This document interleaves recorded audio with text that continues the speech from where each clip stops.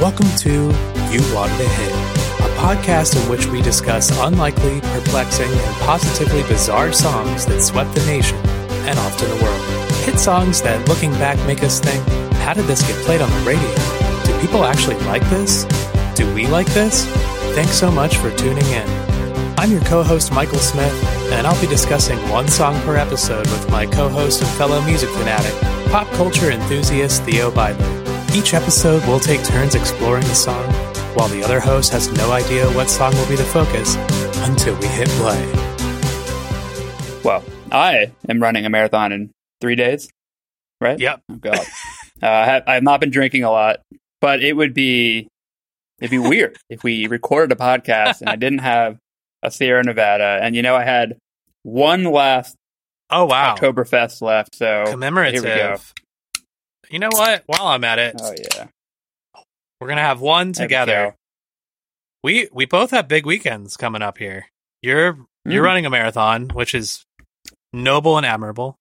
And starting tomorrow, I'll be repping You Wanted a Hit at the Resonate Podcast Festival. That's for the right. weekend, which is being hosted here in Richmond, Virginia by Virginia Public Media and NPR and a bunch of other super cool folks. So I'm looking forward to checking that out for the first time. It's my first podcast conference, podcast event, etc. And this is supposedly a pretty big one. So I'm excited. So by the time you hear this podcast, I will have already run a marathon and Mike will have already secured multiple new sponsors for us. Maybe a large payout that will be exclusive soon enough with some great company. You will be able to hear it exclusively on your Zune device. Hey man, whoever wants to pay us money, I'm here for it. So I have a fun one for you tonight.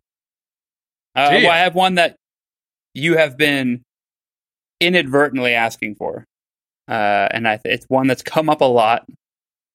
I have been, or the listeners? Speaking to me, or the speaking listeners? to you. Maybe speaking to them. Oh, okay. You brought this song up a couple times on and off the podcast. Okay. I think you'll be delighted to cover it. So without further ado, I'm excited. Oh yeah, I know what it is right away. The classic little riff. What's up? We did talk about it recently because I heard this several times at Oktoberfest. That's right. You said the Germans loved it. It was a huge sing-along. I mean, everybody did. We've had some requests for this song as well. Well, all right. So yeah, I was talking from to listeners. Yeah. It wasn't just you. Yeah, you definitely were. Obviously, you know the song. It is by Four Non-Blondes, apparently big in Germany, according to Mike from his recent trip. Of course, Linda Perry is synonymous with the Four Non-Blondes. Yes. She's the only non-blonde that I know of in the band. Well, I will tell you the other four OG members of the band. They were bassist Krista Hillhouse, guitarist Shauna Hall, and drummer Wanda Day. All non-blondes. All non-blondes, all women. And in the band, all women. Which rocks. Yeah. Hell yeah. So before we jump in, I must admit that I had to do very little research on this song, and that is all thanks to the bassist, Krista Hillhouse. The band still has an active website. Love it. It is, of course, a little GeoCities in nature. And Krista... a relic of the 90s? Well, no, I don't think it's not even that old. It feels like a relic of the 90s, but I believe Krista has been maintaining it since, at least, the last... I think I saw something around, 2011, maybe even later. So she's the one who curated the website, and I believe still works on it. And it is an epic biography of the band. It's essentially like a book. Oh, amazing! So I will be pulling an online archive of Four Non-Blondes. Yeah, and I will be pulling almost all of my information from this website. Excellent. Hey, this might be a case of they were all lies and she's making it all up, and then I'll egg on my face. But I don't think so. It felt genuine. But I say this all because if for whatever weird reason you don't like hearing me say, Krista said over and over and over again this probably isn't the episode for you. You know what? You can just turn this off and go read their website. You can, but I guarantee you this will be quicker than the website, especially if you put it on like 1.5 speed.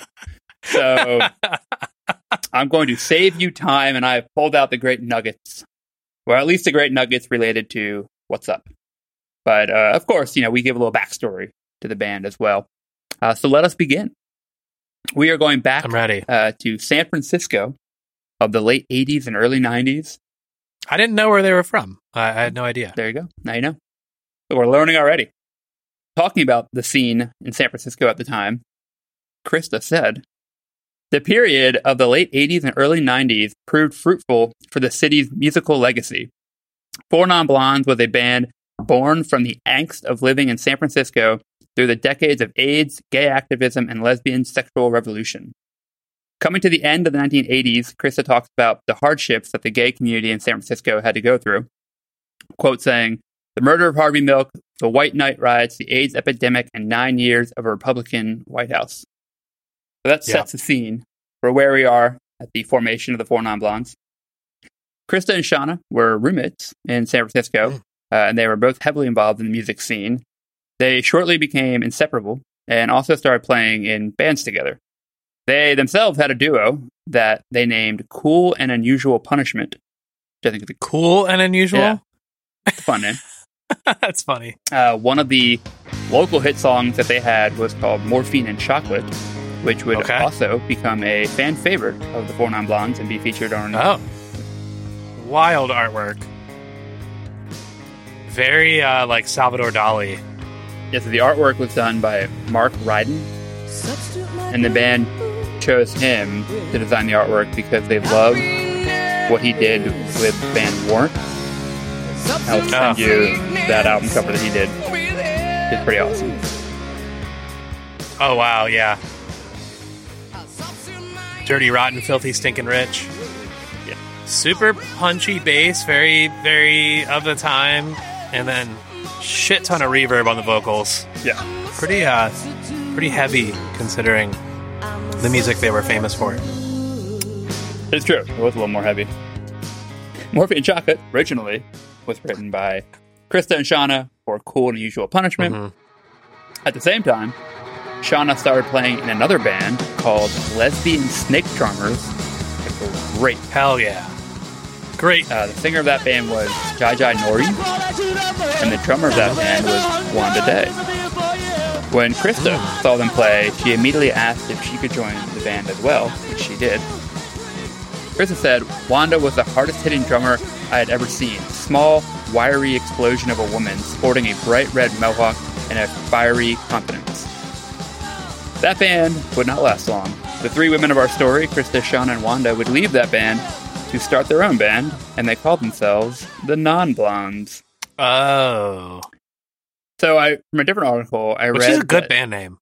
It is a great band name. Well, so I read in a different article that Krista said, talking about a time when they came up with a name for the band, right next to us, there's a trash receptacle with a piece of pizza on top. And a kid wanted to pick it up. The mom said, no, it's probably dirty. What with the pigeons and the people? And she stared right at us. We were non-blondes.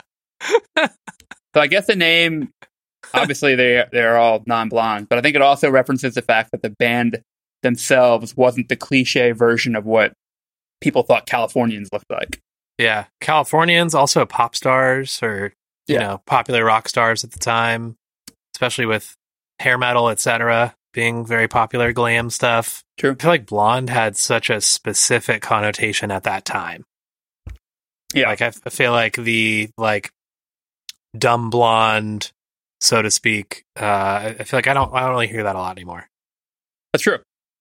And we are coming into like the period of grunge where like that look is being pushed aside for this other, you know, far more grungy, for lack of better terms. We're dyeing our hair black. Yeah. It's going hard. So they're the non-blondes. And according to Krista, on a different night, over pizza again, Shauna added the four to become the four non-blondes. And thus, the search for a fourth non-blonde began. And they needed a singer, so how convenient. They reverse engineered the Four Non Blondes band name. Yeah. I love it. I think they need a singer, so they just figured, let's find one that doesn't have blonde hair. So that brings us to Linda. Prophecy. It is. Linda was born in Springfield, Massachusetts. Her mother is Brazilian, and her father is Portuguese-American. Oh. But I read that she grew up, or at least in her teenage years, was in San Diego. Okay. So I don't know if her parents, their family moved there at some point. I don't know when they moved there. But she would move to San Francisco in 1986 at the age of 21. Shauna and Krista saw Linda perform a solo set one night at the club Nightbreak, and apparently they immediately asked her to be in the band, and she agreed. So I have no idea if music was played or what was said, but Linda was like, yeah, fuck it, let's go. We've got a band, we've got a name, and the name isn't accurate. Do you want to be in the band to make it accurate? And we see that you don't have blonde hair. And you will make a fourth. Perfect. So they plan to rehearse for the first time on October 17th, 1989. Wow, that is some specific information. It is, but that date is a very important date for San Franciscoans because that is also the day of the Loma Prieta earthquake, which wrecked San Francisco and killed dozens of people. That was the World Series earthquake, right? Yeah. The A's were playing the Giants. It was a Bay Area World Series. It was indeed, but that did not derail them. They were able to rehearse a few days later. And Shauna brought a lot of the early songs to the band. She was the one who wrote Morphine Chocolate, for example. But as they progressed, Linda began bringing most of the songs to the band and would for going into this album. Krista wrote that Linda was a force to be reckoned with. At our early shows, she used to scream a lot, and she basically lost her voice every show. Her delivery made clear that she had a lot inside of her fighting for a way out. Singing was an opportunity to just get in someone's face and yell her truths. But she was still young and hadn't developed methodology yet. Sometimes it seemed that her voice took control of her, shaking her like a rag doll. Well, that's such a great metaphor. I don't know a lot of their music. I'm sure I've heard some other songs. I really only know What's Up. But even in that song, I mean, she's shredding her voice. She's just going for it. Let's check out this early Four Non Blondes video I just sent you. She's got the dreadlocks. Drinking a pitcher of beer. This is really punk. This song kind of sounds like Pearl Jam, actually. They will later tour Pearl Jam. Actually, funny enough, they will tour with Neil Young in Pearl Jam. Oh, really? So we've already brought it full circle. Yeah. A little flat bass I'm hearing. But yeah, this is pretty punk. They look punk. They sound punk. The energy is there. Yeah, pretty badass. Huh. Not what I expected, but this is cool. Yeah. So they started playing house parties and in clubs like the aforementioned Nightbreak. Krista mentioned that early on they would drink a lot before and during the shows, but after a few incidences of drunken mayhem, they decided to refrain from the sauce while playing, only waiting until afterwards. That started... Like Matchbox 20. What's that? Like Matchbox 20 with cocaine. Oh, yeah. Well, there's a lot of drug use in this band as well, so... Yeah. Putting that as a precursor. Right. As the band started gaining local notoriety, they were given a gig at the Paradise Lounge. The booker there is quoted saying, "I don't really understand the extent of your appeal, but you have it, so you can play here." That is even worse than a backhanded compliment. You gotta love that, though. That's a promoter. Because yeah, exactly. Like, a lot of conversations are happening between promoters and agents, and then being like, yeah. I don't get this at all, but you clearly sell tickets, so. I don't really like the music, we'll but they have a lot of streams. Exactly. Yeah. It sounded like they hustled like crazy, getting the word out about their shows and promoting themselves. They clearly had a great community in the area. They were all out every night at clubs, watching other bands, meeting other bands. Krista mentioned that they would borrow clothes from a local thrift shop for their shows since they were all broke and couldn't afford different clothes for shows and all. Borrowing clothes from the thrift shop. Yeah, they were tight with the thrift shoppers. They all had day jobs. Wanda was a chef. Krista did bookkeeping for a computer dealer. Very San Wow. Francisco. Yeah, definitely. Shauna did administrative work at a car dealership. And as Krista said, Linda was a waitress, although I use that term loosely, at a spaghetti western in the Lower Haight. Amazing. They continued to play through 1990 into 1991. Wait, a spaghetti western like a saloon? I guess, yeah. A saloon? I have questions, but Well, we won't have them answered. yeah, we won't. But we'll come back to that spaghetti western. Okay. Or maybe. We'll see. A saloon that serves Italian food. Like a NC Caucus. Yeah. Some of our listeners will get that. Yep. The band hired a manager as they were looking to get signed by a major label. Krista said, we wanted to get signed, but we had different ideas about how to do it and what we were willing to sacrifice to get there. She continued in what I call an epic speech about the music industry. So I'm just going to read it all. I'm not surprised by this. Yeah, they're all pretty outspoken, which I appreciate. Here we go. A lot of musicians think that getting signed is the answer to their problems. In reality, it is one step in many, the beginning of a road that could land you somewhere less desirable than where you are standing. It can break up your band. It's some tricky shit, especially when you are broke, because you can't be distracted by the shiny things the record company people dangle in front of you. If you've got nothing, you've got nothing to lose. But when you have something special, you have plenty to lose. And in the business of music, you can lose a lot more than money. You can lose your integrity. The music can lose its heart. A lousy A&R guy can fuck up your record. A bad producer can rip the soul out of your song. Your heart and soul and sweat and blood can sit on a shelf in some record company storage closet for all eternity. We eventually watched it happen to some of our friends. We had been broke long enough and managed to survive pretty well, so we felt we wouldn't be swayed by the offers until we found the one that felt right. Wow. Boom. Wow. If Yeah. that's not in every textbook of how to be a band, I don't know what else it should be. Yeah. A lot of times it's not what will solve your problems, it's what will start them. Yeah. That's coming from a record guy, everybody. That's coming from somebody who works at a record label, and one that does things differently for a lot of these reasons.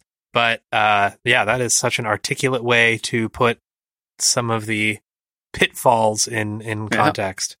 At the same time, there weren't many, if any, openly gay acts in the pop scene.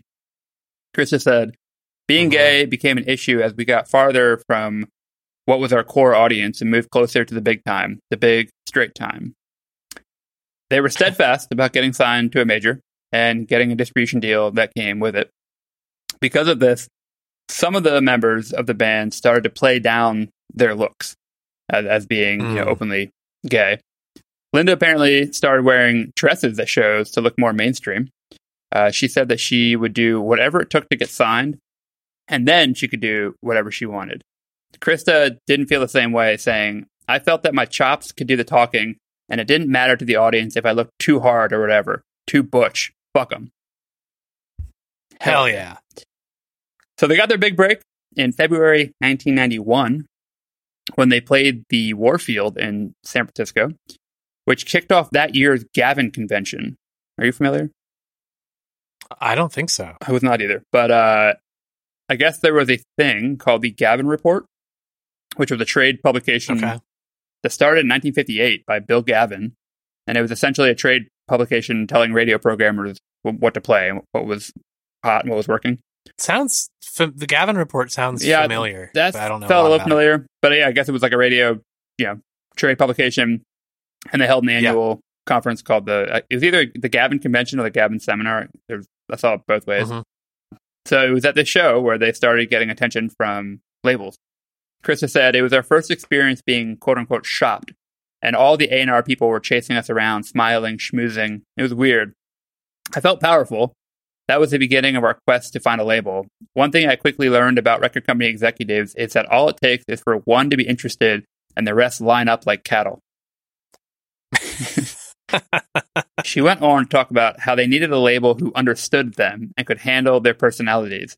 she said that one A&R guy came up to them and said he wanted to develop them, which she took to mean like change them and make them something who they're not. So fuck that noise. I appreciate. Like, we're already developed. Like, take us as we are. Which we've heard that from many of the artists that we've talked about on this show. They're like, we already made the record. You want it or you do not want it. But I'm sure a lot of bands say no, and then the label moves on. Sure. Or the label says, we like that shitty demo you made. Just put that out. Yeah. It was also this time that the band confronted Krista about her consistent drug use. And she decided that it was time to go to rehab. She didn't want anything to come in between the success of the band. She was able to find a day program, or actually, they had set her up with a program, and when she told whoever how much drugs she was taking, they immediately wanted to commit her to like a 24/7 program. Yeah. So she convinced them that she could handle a day program so that she could continue to play in the band and continue to rehearse. So she got into that, and a few weeks later, Wanda, the drummer, would also join that same program, as she had struggled with drugs and alcohol, throughout her young years as well. Good on them for being at that point in your band and being proactive about that. That's so hard to do. Yeah, 100%. In May of 1991, they played the Haight Street Fair. Tom Whaley, an A&R from Interscope Records, was at the show, and Krista said that they were all to have lunch afterwards with their lawyer and their manager. As they prepared to leave, they noticed that Linda was being whisked away into a limo. Quote, Linda being singled out in this way made us both take a pause, her and Shauna. The foreshadowing couldn't have been more obvious if we were making a B movie. When we met up at the restaurant, I remember thinking that they would sign Linda to her own contract right then and there if she had been willing. One Non-Blonde, the debut album. Yeah. Well, all that being said, they did end up signing with Interscope Records. After signing their deal, they recorded another demo, and you can hear some of the demos here. Excellent. All right, here's the demo. I'm playing it. Demo. That snare drum. Oh, it's very... it's like the second episode in a row. Very 90s. This is like a proper demo. Like, this sounds like it was recorded at band practice. Yeah, but it's not terribly off from what we know, and we'll get into that. Yeah, totally. It's cool to hear. She has such a... awesome voice. Textured voice, yeah. And she's like a true alto. She's like almost a baritone. Well, it's interesting. I always thought her voice was like rough and raw, and obviously, low. But I did watch one video of a producer talking about it. And he was like, it's like crazy the range that she has. Like being able to sing like this. The chorus is so high. But even the way that she like has different inflectuations, it's like opera level singer. It's like pretty crazy that she sounds so raw, but it's also like so insane. I mean, the low notes versus the high notes in this song is like the national anthem. Pretty cool. Yeah. Like it's... So after recording this demo, Wanda would drop out of rehab and start using it again. And this was the final straw for the band. So she was kicked out and replaced by Dawn Richardson. And they went into the studio. So the label hooked them up with David Tickle to produce their first album. David had previously worked with Prince. What a name. Yeah, great name. Big name. He's English, so that makes sense, you know. Oh, Tico. Yeah. He had previously worked with Prince, Peter Gabriel, and the Divinyls. Yeah, you know, whatever. Yeah, you know, you get that big record money. So they would record the album in Los Angeles.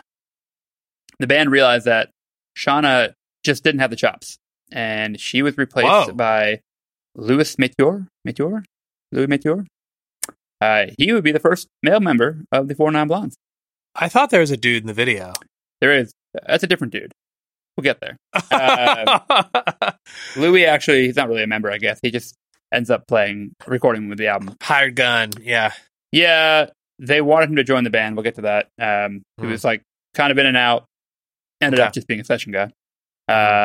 He played with a bunch of people. Couldn't really find too much about him. I just heard that he played a bunch of people. I know he played a lot with Lenny Kravitz. So okay, that's cool. Shauna, who was kicked out of the band, said, I had a choice. I was asked to let a session guy come in. I probably could have stayed with the group, but I couldn't do that. I was a very young musician with little studio experience. Recording was a hardship for me, but I don't feel like I got any support from my friends. It came down to a big money and ego trip. Linda had a dream, and she wasn't going to let anything get in the way, even if it meant writing off your guitar player. Man. And that's hard, too, because, like, especially coming from, like, if you learn playing punk music or more rough around the edges music, like, that's how you learn. You're not, you aren't playing on a metronome, you don't know how to read music, etc. Yeah. Krista talked at length about the recording process and how, like, being in when you're actually recording, like, when you play well, you really hear it, and it's amazing. And when you don't, you really feel it, and it really comes through. Yeah, it just becomes like a very different way of playing music and a really different. I mean, experience. playing live and playing in the studio are two totally different things. Yeah. So while Louis, like I said, would play on the album, he would only be a session player. They asked him to join full time, but he declined. Instead, Roger Rocha would become the band's touring guitarist, and that is who you see in the video. Okay. Apparently, there was some hubbub. He was like, "I don't care that I didn't play on the record. I'm in." Well, yeah, I mean, I don't think a lot of people realize that there are so many musicians, especially in LA and New York and Nashville, who they're really good at playing their instrument, and they might not have a band. They don't really want to have a band. Maybe they're not a singer or whatever. Like, and they are happy to get hired on these tours, happy to get hired as session musicians. And to your point, some of them do studio, some of them do live, some of them do both. Yeah, but like, there's a lot of artists out there who are happy to just jump into a band situation. Yeah, of course. It sounds fun. It's low stakes. That's why I like playing in like tribute and cover bands. It's like I can learn those songs. I don't have to write any songs. If I just want to leave, it's easy. Yeah. It's very like low commitment. Yeah. I actually did play this song in a cover band in Chicago, and the specific performance I'm thinking of involved Jamie, my wife, and her mother in the band at the Empty Bottle. Wow. Yeah. What a moment in time. I played drums on this song. Very weird. Anyway. Oh, you were the Wanda Day figure.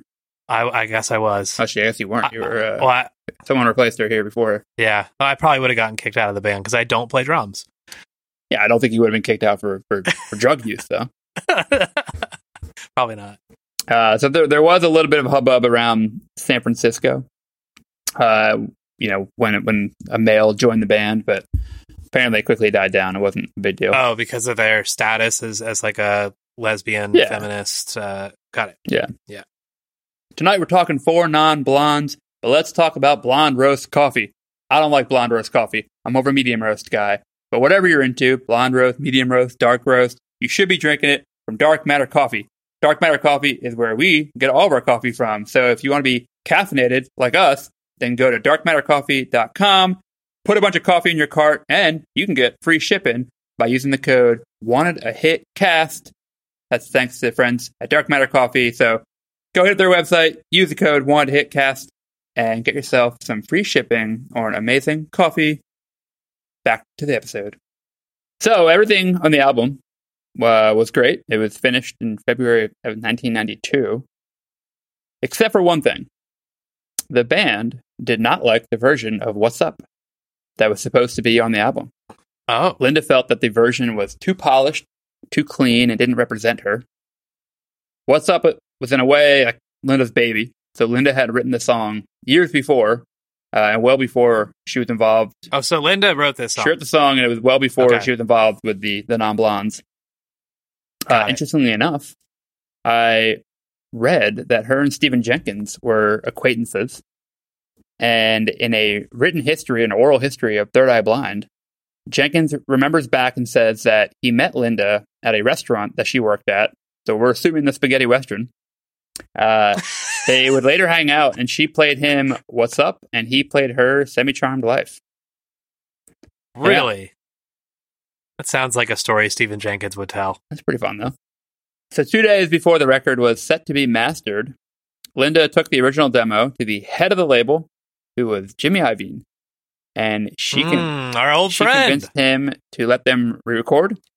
He said okay, but Linda had only 2 days, and the band had to pay for the recording.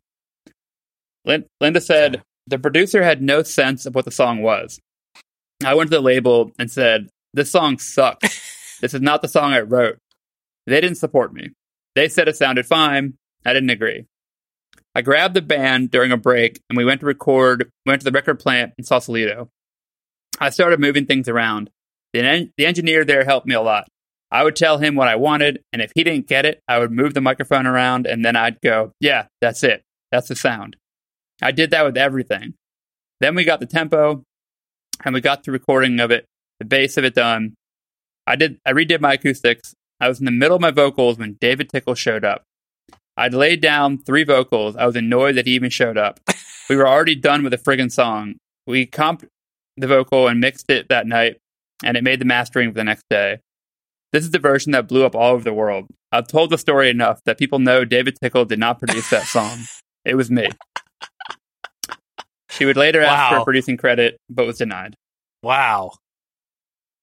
That's interesting. I wonder what... I know we probably don't have that version she hated. It is impossible to find. I figured.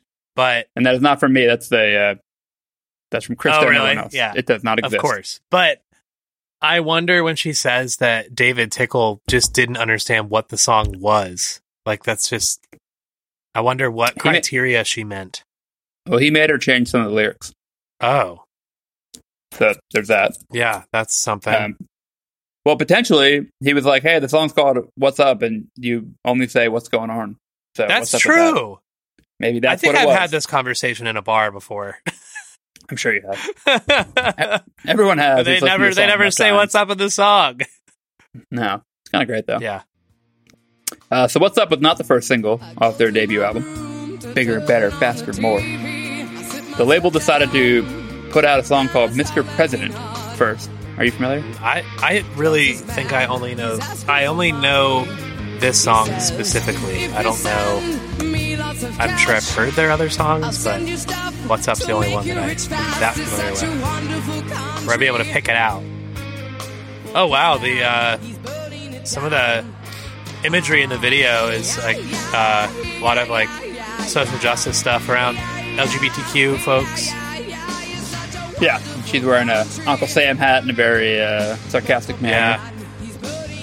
Yeah, the sarcasm is thick in this song. Yeah, as you can imagine, some people in the country did not appreciate the song. It's a bit political. What? Rock and roll music is talking about politics, and they're saying things about America? Exactly. It would not get played. This has never happened radio. Before. Well, it would not get played on the radio in Texas because many thought it was anti-Bush, being Bush Sr. Probably was. Well, Krista joked that if you had asked Linda at the time what the name of the president was, she would have no idea. Krista said it's kind of funny because it wasn't about the president in the office. It was about the hierarchy of power and government. It wasn't specifically pointed at him. I remember being really surprised when it happened. It's a song about looking around and seeing problems and feeling like there's someone in charge who's responsible. Gotcha. Which is kind of what What's Up's about as well. Like, looking around and saying, like, what's going on. Got it. Okay. So, I guess they couldn't call the song What's Going On, huh? That's already a famous song. I think it's Maybe so. So the label would move on to What's Up as a second single. And I really couldn't find a lot of information about what they did, like how the song blew up. Like there was no paper trail of which station. We don't always get the paper trail. Sometimes we do, sometimes we don't. We don't, but there's so much about this band and its written history here that's hard to fathom that they don't have this. But essentially, from what I can tell, the label didn't really know how to market the song and what types of stations to focus in on. The band's sound is kind of hard to pin down. It's like, it's a little grungy, but it's also a little like, it could fit in on like AAA adult contemporary here and there. What's Up for sure. But like in general, like the band's very unique. I think it's, they kind of sit between genres, it seems. Yeah. For what I could tell, it started to bubble up on modern rock radio. And apparently it was one of those songs where listeners kept calling in for it and asking for it, and kind of took on a life of its own. Mm-hmm. And right at the cusp of like, or right at the time of like alternative being a big force in pop music. Yeah. Radio obviously helped, but MTV was also a big driver of this song. So let's move on to the video. I definitely saw this on TV a number of times, but I think it was later on like VH1. Yeah, probably the same for me. But I remember it when you see it happening. It pretty much takes place in an apartment. Yeah, I think this video is iconic. I think if only for Linda's look. Yeah, so it was shot on the cheap. The director found an empty flat, and the women just brought things from their house. From quoting Krista here, Linda was still in her pajamas from the night before. She said she couldn't decide what to wear, so she just put on a robe, boots, and a hat and came over. A hat and goggles that makes her look very steampunk. Yeah, definitely. Krista said, I think I read something on Pop-Up Video on VH1 that we had a stylist. Nothing could be farther from the truth. Awesome. It's a fun video. It's definitely iconic. Just like Janine Garofalo. Definitely. Who was also iconic at this time. We watched Dr. Sleep a few nights ago, which I'd never seen. The Shining sequel. Oh, no. With Ewan McGregor. It's pretty good. And one of the characters has a top hat like this, and she has dark hair, and I just kept making four non-blonde jokes most of the movie. That's so timely then. Yeah. The footage that's in between the apartment performance, what's going on there, so to speak? The other live footage? Like the playground and stuff? Oh. I don't know, man. It was the 90s. Yeah. But some of the people aren't in the band. It's just like, I don't know, man. What's going on in the world? This looks so much like the apartment where I had band practice for a while in Chicago. Nice apartment. It gave me like Torn vibes because in a flat. Yeah, I want to mash up. Oh, we got some skateboarding in the video. I guess the band, yeah, they're on the merry-go-round. I guess it is mostly the band. The band's the carousel is some hanging out, having fun. Famous San Fran carousel. Yeah, they're in San Francisco at some of the famous parks, skateboarding and riding merry-go-rounds and on swings. This video is very 90s, and I know we say that a lot, but this one in particular is severely 90s. Yeah, but it was so early 90s that it was a trendsetter, if you ask me. Yeah, you're probably right. But like the shaky camera, the sideways camera angles, the super saturation, definitely, like between black and white shots, high contrast. There are some like overhead shots though, which are very a lot of zooming, little fisheye. I mean, they have all of the like 90s video tropes in here as far as like the performance side. But it's like a joyous video. Yeah, it's nice. Like they're all like, because the song was kind of like, hey, things are weird, what's going on in the world, but we're still enjoying ourselves. Yeah, appreciate that. Right? Is that the kind of the vibe of the song? Yeah. From what I know. Exactly it. It's pretty like on the nose. I mean, yeah, there's not a lot of deeper meaning to it. I think both this and Mr. President are both kind of about like get your head out of the ground and look around, like stuff's happening. Yeah. Why? Let's question it. Let's push against it. Yeah, this one's definitely more joyous and more like kind of celebrating despite what is happening.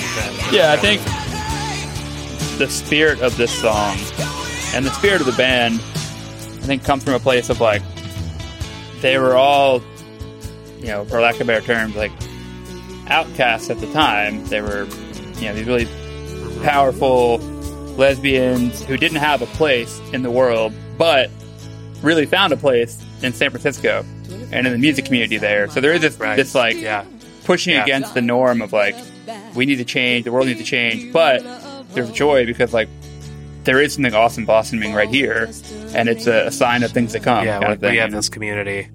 Yeah, yeah. So the video was later nominated for a VMA award, I believe, if they were Best New Artist. I just got a text from my dad. It says, "Teenage Dirtbag, what an episode. Well done."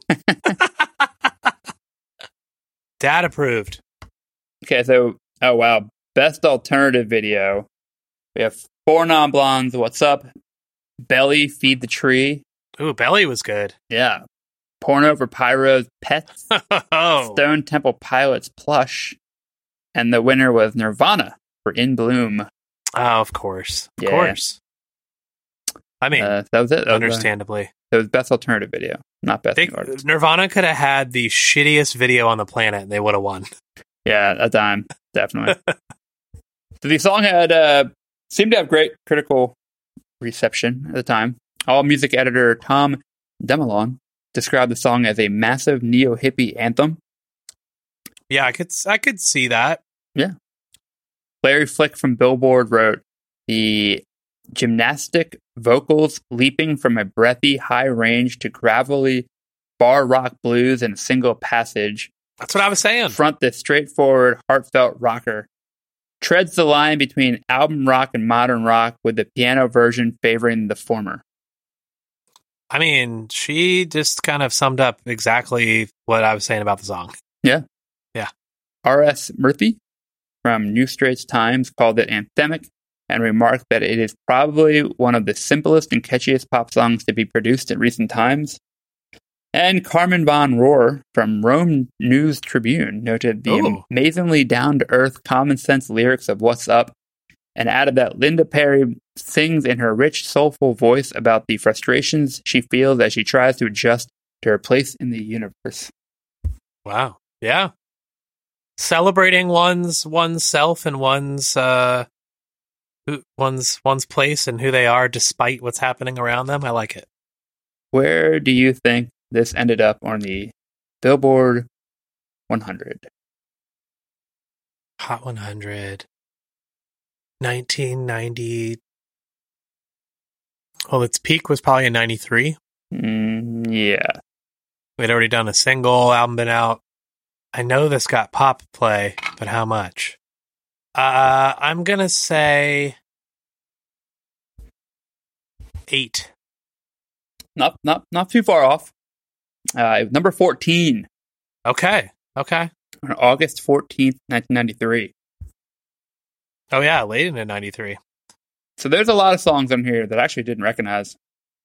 I will go through the top 11 because there's an interesting side conversation that needs to happen and needs to be covered in short order on an upcoming podcast of ours. Number 1 was Can't Help Falling in Love from UB40. Yeah. You know what that song? It's just UB40. Yeah. You know, reggae covers of already famous songs. Yeah, kind of fun. But yeah. Number 2 guys. is Womp, There It Is by Tag Team. Tag Team. Put a pin in that.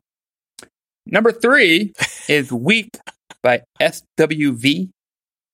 Okay. I didn't remember that one. SWV? You know SWV though, right?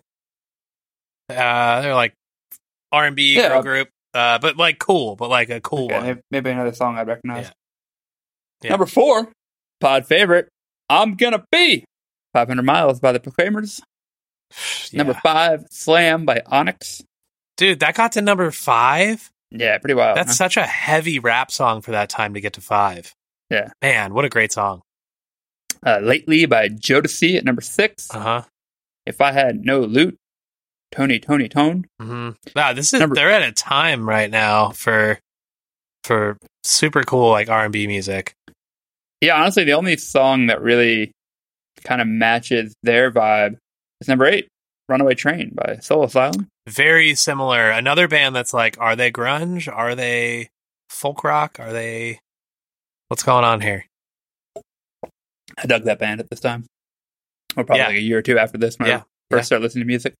It is. It is also Tony. Oh, you're right. Tony. Number 9, I Don't Want to Fight. Tina Turner. Mm-hmm. Number 10, this is for you. If, Janet Jackson. That's a great song, and I think an underrated Janet song. Yeah. And number 11, for good measure, I'm going to throw this in there. Woot. There it is. What? By 95 South. Do we have an actual cover song situation going on here? Who can get to the top first? No. We will have to talk about this on a very, very soon to be recorded episode. There are 2 songs in the top 11 in August 1993 that are very similar, and apparently they were written totally separately of each other. And there's no bad blood between the 2 bands or the labels. Oh my God.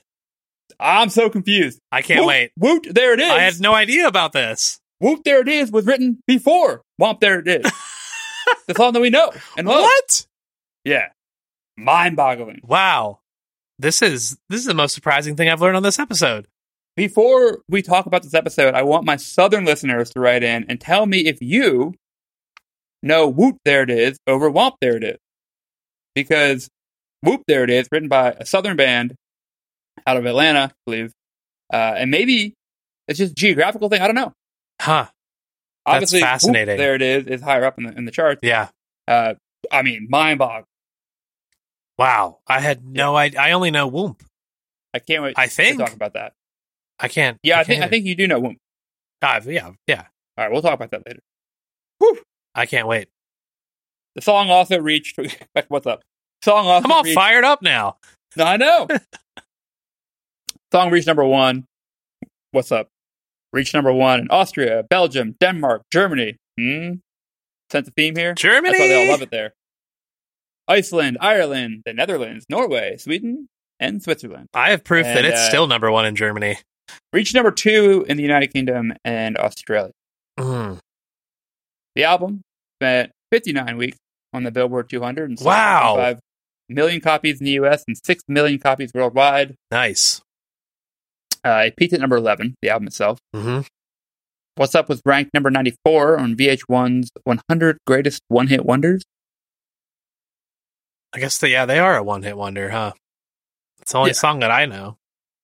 The song is featured in a few shows, including episodes of New Girl, Young Sheldon, and Pam and Tommy. I remember it being in Pam and Tommy. It is also most recently featured in, and this is maybe why it's become a bit back in pop culture repertoire. It was featured in the new Teenage Mutant Ninja Turtles movie. Oh, really? I still haven't seen it. I heard it's so good. I know. So have I.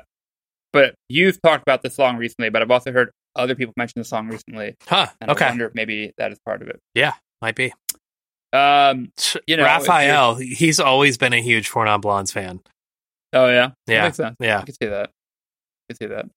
Hey, they love pizza. And that's true. The band, pizza. I mean, the band wouldn't exist without pizza. Yeah. So that makes sense. That makes a lot of sense.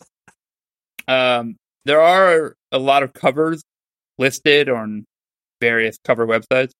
Yeah. None of them stuck out to me, except for there's a newer country artist named Lainey Wilson. Oh, I know who Lainey Wilson is, yeah. Yeah, as do I. She's great. She's fine. Yeah. She covered the song, and she covered it. It's unique. I appreciate it. It's different, but I don't like it. This Lainey Wilson version, I haven't listened to it yet. It says, "What's up?" parentheses, "What's going on?" That's not how the Four Non Blondes version is. The title's written, right? Oh, I don't believe so. That's a good question. No. So Lainey Wilson was like, if they don't know what it is from What's Up, I'm going to put What's Going On in parentheses just in case. Look, man. Okay. I'm not here to get in a conversation about the intelligence level of a lot of country fans. Because there are a lot of smart country fans out there. But there are also, not to lose any listeners here. Like the Bob Newhart joke. It's not just a country rendition. They like funked up the guitar, like a little. It's not. It's like it's more of like a soul version with like a southern accent. Yeah. Don't love it. It's fine. So where are they now? Four Non Blondes? Yeah. You More tell of a me. rhetorical question, I'll tell you. Yeah. After the release of "What's Up" as a single and the rise to fame, they started touring. They toured a lot. One of their first tours. That was their first with, time touring? Like they hadn't left San Francisco prior to that, Yeah. really? Got it. From what I understand, yeah. One of their first tours was with Big Head Todd. And the Monsters. They packed their gear and a few crew members into a van. After the first week, Todd felt bad and gave them money each week to rent a U-Haul trailer so that they weren't That's really crammed into nice. their little van. Yeah. As I mentioned earlier, their first European tour was with Neil Young and Pearl Jam.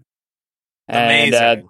then they started the show circuit. They played with they played shows like Arsenio Hall, Top of the Pops, Late Night with Conan. Mhm. I read that they played Letterman at one point, and they played a new MTV show hosted by a guy named Jon Stewart. Oh, the Jon Stewart I'll show? send you- Yeah. There's some great performance clips from the Jon Stewart show. A lot of good performances on that show. They would go on to tour with the likes of Aerosmith, and years later, they found out that Steven's daughter, Liv, was the one who begged them to beg her dad to take them on tour. That's It's fun. cool. That's very cool. A fun little anecdote from that time. Krista wrote that one night, I think it was in LA, Linda was drinking hard and ended up back at her hotel. There was a piano in the lobby, and she decided to play it. The hotel staff told her to stop. It was after 2 a.m. and all. Then they told her to stop, or else they were going to call the police, and she still kept on playing. When a security guard approached her, she picked up a glass table in the lobby and smashed it onto the floor. Linda got arrested, and when I woke up the next morning, she was being bailed out of jail. She was also hanging out with the singer from Blind Melon, Shannon Hoon, and the next day, she told me that when the hotel staff called the cops, he took off running down the street. We all laughed about that. He seemed so innocent. A few years later, he was dead from a drug abuse. It's like, woo. Yeah. Damn, Krista. Yeah, man. They also played a Christmas show hosted by LA's K-Rock. And I only mention this because the lineup. So they played in between the Cranberries and Tony Bennett. Hold up. The show also featured Bad Religion, Belly, Blind Melon, Cowboy Junkies, Cracker, General Public, Nick Hayward, Billy Idol, The Lemonheads, Porno for Pyros, Holy shit. Primus, Rage Against the Machine, Henry Rollins, The Smashing Pumpkins, They Might Be Giants, US3, and The Violent Femmes. So the show is just A radio show. the show is just here's music. It's everywhere. Here's every fuck? type of music. That's crazy. Wow. Yeah. They Wow. would do a Van Halen cover of I'm the One for the Airhead soundtrack. Love Airheads. Which I mentioned I think because Airheads has Airheads. come up on this show before, but I'll send you this song. It's pretty badass. great flick.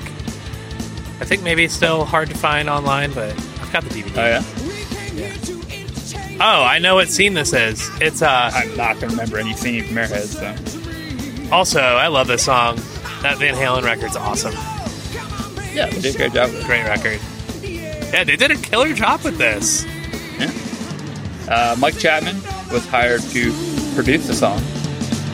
But once again, Linda kicked him out, and she produced it herself. All right. Hey, Linda. Fine. Linda knows what's up. Well, sign of things to come. The band toured relentlessly, Oh, and then they got back into the studio to record their follow-up album. But the passion was not there. Hmm. They rented a mansion in LA to record. They came into the studio with a handful of old songs and some new songs that Linda had been writing, Mhm. some of which would end up on her first solo record, by the way. Foreshadowing. Krista said, our lives were very different in comparison with where we were during the first record. We had grown up. We were different. And perhaps Linda was not so eager to just spew in a way a reckless 24-year-old might. She could choose her words more wisely now, and she had options. Some of the songs were autobiographical and put her family in a not-so-positive light. Maybe she really didn't want to share some of those things with the masses. I couldn't blame her for that. They took a break from the recording process, and they returned to San Francisco for a few days. And one day, Linda got the band together and told them she was out. She was done with the band. Wow. At the time, Krista said to Linda, "If you're not happy, then fuck it." She explained, "Because I do believe that if you aren't having fun playing music, what's the point?" Mm-hmm. Hell, Kurt Cobain had just blown his head off a few months before, and Linda seemed somewhat depressed, and I was ready for a break anyway. I supported Linda in her decision. Maybe she could have handled it better. Perhaps we could have done one last tour or whatever, as we were getting offered ridiculously high amounts of money for shows. But Linda's impulsive, and I'm impulsive. And I think that's how we made it through all the things we did. How we had survived. We have always followed our hearts with a confident conviction we were never the ones to play it safe. Were they impulsive or were they intuitive? Well, maybe it was all for the best. But we've touched on this before. The sophomore record is really hard because, especially if your debut is something that people come to love, they've loved songs you've been working on for years and music you've been working on for years. This is you've been preparing for this forever. And then suddenly you have to make a new record and you're in a completely different place than where you were before. And you have to write new songs in a shorter amount of time. Countless artists have found roadblocks there, and it's understandable. Yeah, I like the way that she puts it too, that like even the old songs just didn't feel like them anymore. Yeah. And they couldn't like authentically sing about being poor and in San Francisco. They're probably at a time where they're like, who are we anymore? Yeah. I think a lot of bands go through this, especially bands that blow up. Yeah. And have like huge amount of fame. Yeah. It's just so hard it's hard to recreate Magic in a Bottle to begin with. So there's only one Four Non Blondes album. Yeah. I didn't know that. Yeah. Fascinating. In another article, Krista said, bands are like marriages. You have similar goals when you first fall in love, and as time passes, those goals and individual visions of the future changes. You evolve into different directions. You grow apart. Yeah. Linda would go on to release 2 solo albums, neither of which had huge success. It wasn't until Pink reached out to her looking for production and songwriting help for her second album that her career took a shift. Linda said, "She was this white girl singing R&B music, and it made absolutely no sense to me why she would call me." She was. That original Pink stuff is wild. Yeah. It made absolutely no sense to why she would call me. So when I got together with her, my instinct said, don't go and be an artist again. Don't get another record deal. Find out what you can do with her. My manager freaked out when I called her and said, cancel all my showcases. Wow. So Linda would go on to co-write and produce much of Pink's second album, Misunderstood. She has full writing credits on Get the Party Started and Lonely Girl. Wow. She would then go on to write Beautiful for Christina Aguilera. What? Yeah. I did not know that. I knew that she's written some songs, but I didn't know that. Wow. That's a big song. There's a clip of her and Christina talking about it, and essentially Christina came over and Linda had just written the song, essentially about like, you are beautiful, like it doesn't matter what you look like, don't compare yourself to others, like it's about who you are as a person. Yeah. And something that she probably experienced early in her career. Yeah, and Christina was so taken by it, and Linda was so surprised that even someone like Christina, could connect with a song on that level. And she said that the version that we know is the first take, Christina's first take. Of course.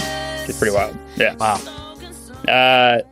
Since then, Linda has gone on to work with many artists, including Faith Hill, Jewel, Courtney Love, Gwen Stefani, Alicia Keys, Celine Dion, Robbie Williams, Solon Knowles, Gavin Rossdale, Lisa Marie Presley, Kelly Osbourne, James Blunt, Cheap Trick, Enrique Iglesias, Miley Cyrus, Dolly Parton, and even Rivers Cuomo, among many others. She co-wrote a Weezer song? She did like some like charity thing with him, but like wrote an original song. Oh, got it. She was inducted into the Songwriters Hall of Fame in 2015.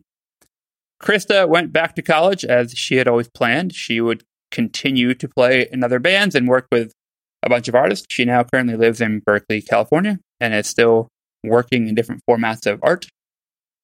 Dawn lives in San Francisco still. She would go on to play in other bands as well, most notably playing with Tracy Chapman on tour for years. Shauna Hall would play guitar for George Clinton and the Parliament Funkadelic. She became a official band member in 2007. Another mind-blowing thing you just told me. What? That's incredible. Wanda Day went to join another band before moving back to her home state in Utah, and she unfortunately died of drug overdose in 1997. Some of the members, all the members of the remaining members, did get back together for one performance in 2014 for an event that Linda put together supporting the LA LGBT Center. And that was the last time that they all played together. So, that's the story. I will end with a quote from who else? But of course, Krista from the website. This is more of like a PR. It's like the intro to the website. I wish she wrote other stuff that we could reference. I wish that I'm like, hey, remember Krista? She wrote about this song that we're covering by a different band. For other bands for us. She should be doing more journalism. Hey, she's great. Her. She's around. She's doing. She's now our research assistant on the show. Great. Well, head of research, Krista from Four Non Blondes. Some new big sponsors this weekend. We can hire her. Here's a quote: "Within the queer community of San Francisco, notably in the Haight Street club called Female Trouble, a new scene heavily populated with women musicians started brewing, and its participants had decidedly embraced radical and self-affirming attitudes over any desire for inclusion within and/or tolerance by the straight music world. The Four Non Blondes' musical strength and honesty broke through and crossed over into the mainstream music world. The band forged a musical bridge from an urban dyke underground to music lovers of all genders, races, and sexual orientations." So that's the story of Four Non Blondes. Right from Krista, right from the band. Yeah. Exactly why that one album is important. That's crazy. One album. One song. Yeah. I can understand why she archived all their demos and all the previous bands on the site, because there's not a lot of music to be heard from them. It's fascinating. Yeah, it's pretty badass that she did such a good job of documenting everything. Even for, I'm assuming from an early point, because it's hard to do that from, decades later. Yeah. Hopefully she's got to keep paying those domain bills, because you don't want that site to go anywhere.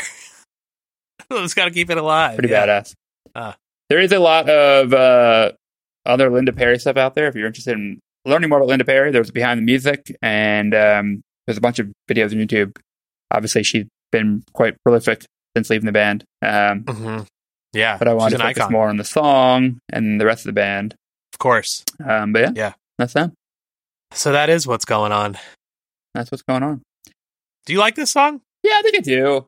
Okay. It's one of those songs when it comes on, you're always like, yeah.